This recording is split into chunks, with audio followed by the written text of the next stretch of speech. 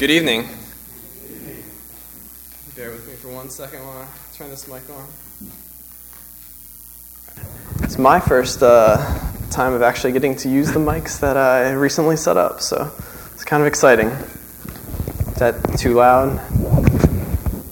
I'll try not to hit it too many times, I promise. All right, so tonight's lesson is titled When I Grow Up. And before we dive into the scriptures tonight, when thinking about the scriptures and this specific title, I had a kind of a Kristen moment when a song actually popped into my head. There's a Pussycat Dolls song. It's called When I Grow Up. And the chorus goes something like this: When I grow up, I want to be famous. I want to be a star. I want to be in movies. When I grow up, I want to see the world, drive nice cars, I want to have groupies. When I grow up, I want to be on TV, people know me, be on magazines. We all want to grow up. That's something that's common to each and every one of us. We all want to make a name for ourselves. But a lot of the time, it's just the easy life that we really want. We don't necessarily want to go through and have all of the responsibilities that come with growing up. But along this path, what we do is we spend so many years in school just to apply for more school, like some of y'all are doing now. Maybe you've chosen where you're going to go to apply for a job, and hopefully someday we'll make a career out of that and have nice cars and groupies and who knows what else. But a lot of when growing up, we just want to be grown up. We don't want to put in the work to necessarily get there. None of us necessarily love going to school and all of the homework and tests and things that come with it. I wouldn't let my parents say the word test or school in the middle of the summer.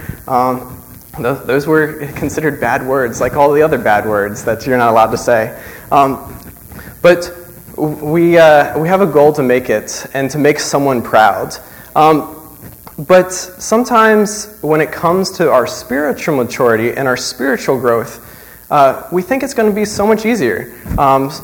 Sometimes we ask ourselves, do we really want to grow up? Do we really want the responsibility of being spiritually mature? Do we want to grow up and take on more and more responsibility?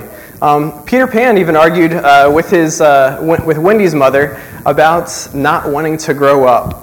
There's even the Toys R Us jingle that says, I don't want to grow up, I'm a Toys R Us kid. There's 1 million toys at Toys R Us that I can play with. I don't want to grow up, I'm a Toys R Us kid. They've got the best for so much less. I guess they throw in some little advertising in here too. You'll really flip your lid. From bikes to trains to video games, it's the biggest toy store there is. I don't want to grow up, because if I did, I couldn't be a Toys R Us kid. I don't want to grow up, don't want to grow up, I want to be a Toys R Us kid. Sometimes it's really, really tempting to follow these approaches to our lives. It's tempting to truly be carefree, to not have responsibility. Everyone likes the idea of being grown up, but just not paying the bills. To live the good life, but not put in the work. So as a Christian, wouldn't it be so much easier to just only come to church? To sing along to the songs that you know, never learn a new one. Hopefully they only sing the songs that you know, so you don't have to learn anything else. To never offer your services, just to sit back, to relax, to only go through the motions. If that that would have been way easier for me tonight to not get up to preach. To make excuses about how preaching is literally my least favorite service to God. I would much rather be leading singing, serving at the table, doing all the games and everything earlier. This is literally something that gives me anxiety to do, is to get up here and to talk in front of you. But I wanted to show you tonight, to stand here before you, to encourage you to mature in your faith, to show you that it's not always easy, but you have to continue to grow. So tonight I want to make 3 points. First, I want to look at spiritual maturity. It doesn't always happen automatically. Spiritual maturity won't happen without work. And finally, spiritual maturity doesn't happen quickly. So spiritual maturity doesn't happen automatically. Just because you're here tonight does not mean you're about 5% closer to being actually spiritually mature. You can't go through and fill in another bubble in the growth chart that says, yes, I made it. I'm that much closer to being spiritually mature. It doesn't work like that. If we turn to the book of Hebrews, we can look through an example of that spiritual maturity. So if you turn to the book of Hebrews, chapter 5,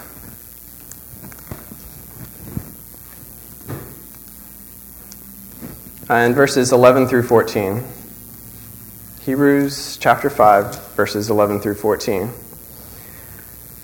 We have much to say about this, but it's hard to make it clear to you because you no longer try to understand. In fact, by this time, you ought to be teachers. So already, by this time, you ought to have already been teachers. You need someone to teach you the elementary truths of God's Word all over again. You need milk, not solid food. Anyone who lives on milk, being still an infant, is not acquainted with the teaching about righteousness, but solid food is for the mature, who by constant use have trained themselves to distinguish good from evil. So we see in this passage from the writer of Hebrews that the believers in this time that were being addressed here should have been so much further along. They should not have been needing that spiritual milk anymore, but they should have been moving on to solid foods. They should have grown more. They should have been able to start teaching others.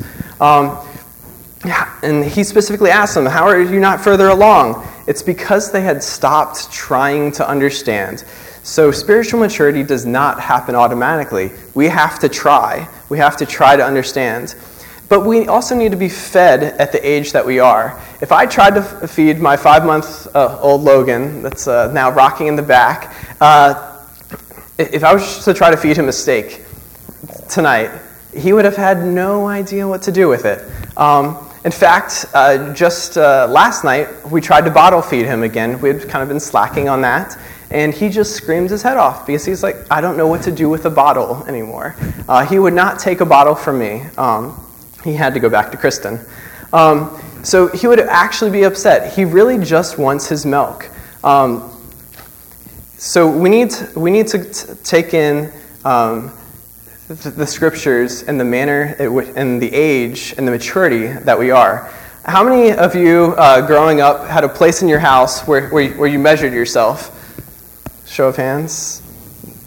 Not everyone does that? I guess I didn't really do that. So, how many of us, the typical growth pattern is you kind of continue to go up, but what if all of a sudden, you just stopped? But, not stopped because you actually reached average person height, but you stopped really low, or all of a sudden, you reached 13 and you started going back down. How many of you would raise your hand and be like, Mom, I think we need to go to the doctor, or your parents would have been like, let's go to the doctor, something is wrong. We need to examine ourselves to make sure that we are spiritually maturing. We can't be taking steps back. We need to make sure that we're continuing in our growth. We need to continue to grow each and every day. And where do we get a way to examine ourselves? Where do we get our prescriptions? In 2 Timothy chapter 3, 2 Timothy chapter 3, verses 16 and 17 reads, all Scripture is God-breathed and is useful for teaching, rebuking, correcting, and training in righteousness, so that the servant of God may be thoroughly equipped for every good work. So we need to examine the Scriptures continuously. And I encourage you to examine this sermon as well, and the Scriptures that I'm pointing out, to verify and fact-check that everything that I'm saying tonight aligns with the Scriptures. Don't just take my word for it. Don't take someone else's word for it, but examine it for yourself. You have the Bible. That's our sword, and we should be examining it daily. Next, let's look at spiritual maturity won't happen without work. And to look at this, let's start with the basics in 1 Peter chapter 2, verses 1 through 10. I know it's a long passage, but If you bear with me, I think it has a lot of greatness in it. 1 Peter chapter 2, verses 1 through 10 says, "Therefore rid yourselves of all malice and all deceit, hypocrisy, envy, and slander of every kind. Like newborn babies, crave pure spiritual milk, so that by it you may grow up in your salvation, now that you have tasted that the Lord is good. As you come to him, the living stone, rejected by humans but chosen by God and precious to him, you also, like living stones, are being built into a spiritual house to be holy priesthood, offering spiritual sacrifices acceptable to God through Jesus Christ. For in the scriptures it says, 'See, I lay a stone in Zion, a chosen and precious cornerstone, and the one who trusts him will never be put to shame.' Now to you who believe, the stone is precious, but to those who do not believe, the stone the builders rejected has become the cornerstone. And a stone that causes people to stumble, and a rock that makes them fall. They stumble because they disobey the message, which is also what they were destined for. But you are a chosen people, a royal priesthood, a holy nation, God's special possession, that you may declare the praises of him who called you out of darkness into his wonderful light. Once you were not a people, but now you are the people of God. Once you had not received mercy, but now you have received mercy." So, in the beginning of our Christian lives, we're supposed to walk like newborn babies. We need the basics. We need to start with the basics. We need to start with milk. When my son Logan is hungry and looking for milk, he gets hangry. For those of you who don't know, that's a combination of being really, really hungry and really, really angry. And there's nothing but milk that can calm him. And we're called in the scriptures to crave pure spiritual milk. We're called to drink that spiritual milk in order to grow. So we need to start getting hangry when we're not fed spiritually. We need to get hangry when we cannot read our Bible enough. And we need to get hangry when we cannot make it to church. But we got to start somewhere. And we got to start with that milk. In 1 Corinthians chapter 3, verses 1 through 4, it says, "But I, brothers, could not address you as spiritual people, but as people of the flesh, as infants in Christ, I fed you with milk, not solid food, for you were not ready for it. And even now you are not ready, for you are still of the flesh. For while there is jealousy and strife among you, are you not of the flesh and behaving only in a human way? For one of you says, I follow Paul, and another, I follow Apollos. Are you not being merely human?" And if you turn over to chapter 13 and verse 11, it says, "When I was a child, I spoke like a child. I thought like a child, I reasoned like a child. When I became a man, I gave up my childish ways." So we, as early Christians, need to start somewhere. We need to start with the basics. How many of you would have liked to start out by learning calculus before you learned addition? That would be kind of difficult. Given a novel to read before you learn the alphabet. Starting your first NBA game before you learned how to dribble. We need to be fed the Bible at the appropriate level. We need to be in a Bible class, in a setting where we're growing. And if you're not, please make sure to talk to folks at your congregation to make sure you're being fed spiritually in the manner that you should be. We shouldn't be getting solid food when we still need milk. So there's 7 things I would like to kind of point out quickly in order for us to grow. In order to grow, first, we need to eat. So we need to be able to read the Bible. In Psalm 119, 105, it says, "Your word is a lamp to my feet and a light into my path." We need to first be able to eat in order to grow. We also need to, in order to grow, we need to breathe. So we need to pray. We need to talk to God. In order to grow, we need good spiritual hygiene. We need to recognize and continue to confess our sins. We need to examine ourselves and make sure we're continuing to be spiritually clean.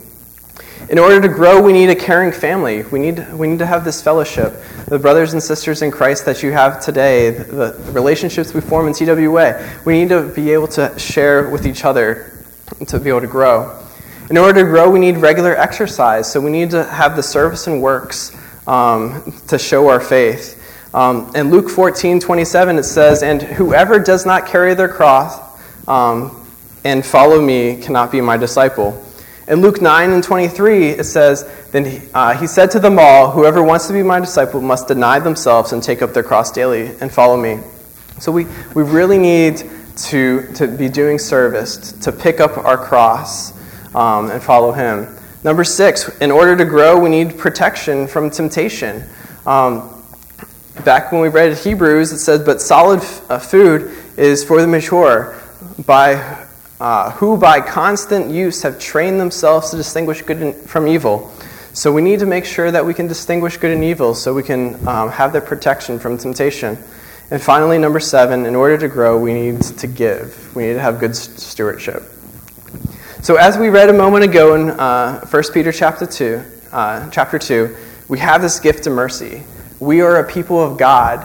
It's with these things in mind we should continue to strive to rid ourselves of all malice and of all deceit, hypocrisy, envy, and slander.